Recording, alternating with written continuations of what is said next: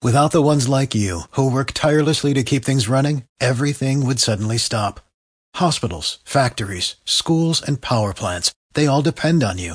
No matter the weather, emergency, or time of day, you're the ones who get it done. At Grainger, we're here for you with professional-grade industrial supplies.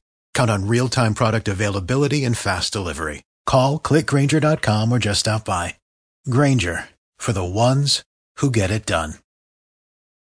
I'm Scott Slade. Here's the latest from Jamie Dupree in Washington. We had a bit of a surprise from the Georgia congressional delegation yesterday as Northwest Georgia Congressman Tom Graves announced that he would not run for re-election in 2020.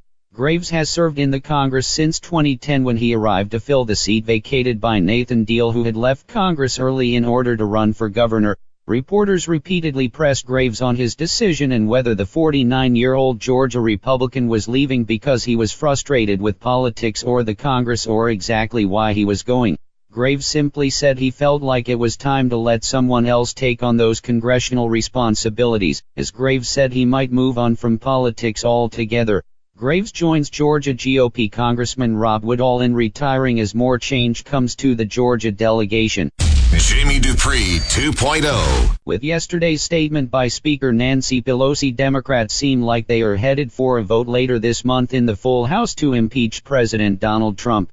The Speaker said Congress has no other choice, arguing the president obstructed Congress and abused his power in his dealings with the leader of Ukraine, as now the House Judiciary Committee must forge actual impeachment charges. On the Republican side, there was no immediate sign of any cracks in what has been a solid wall of support for the president, as GOP lawmakers ridiculed the effort by Democrats as a political vendetta against Mr. Trump.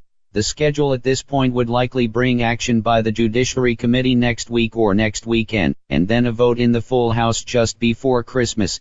Jamie Dupree 2.0. In what's getting to be a routine occurrence, President Trump's personal lawyers are again asking the U.S. Supreme Court to block a subpoena from the Congress which been served on the president's accounting firm, arguing the Congress has no right to ask for his financial records.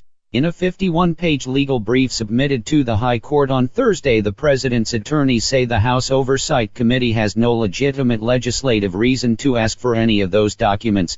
This is one of a series of cases involving the president's accounting firm and banks he's done business with to make its way to the Supreme Court, as the justices must determine if they want to get involved in matters where the president has lost every single court ruling so far.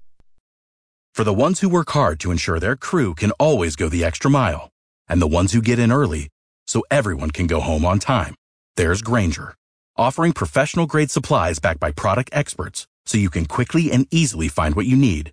Plus, you can count on access to a committed team ready to go the extra mile for you. Call, click Grainger.com, or just stop by. Grainger, for the ones who get it done.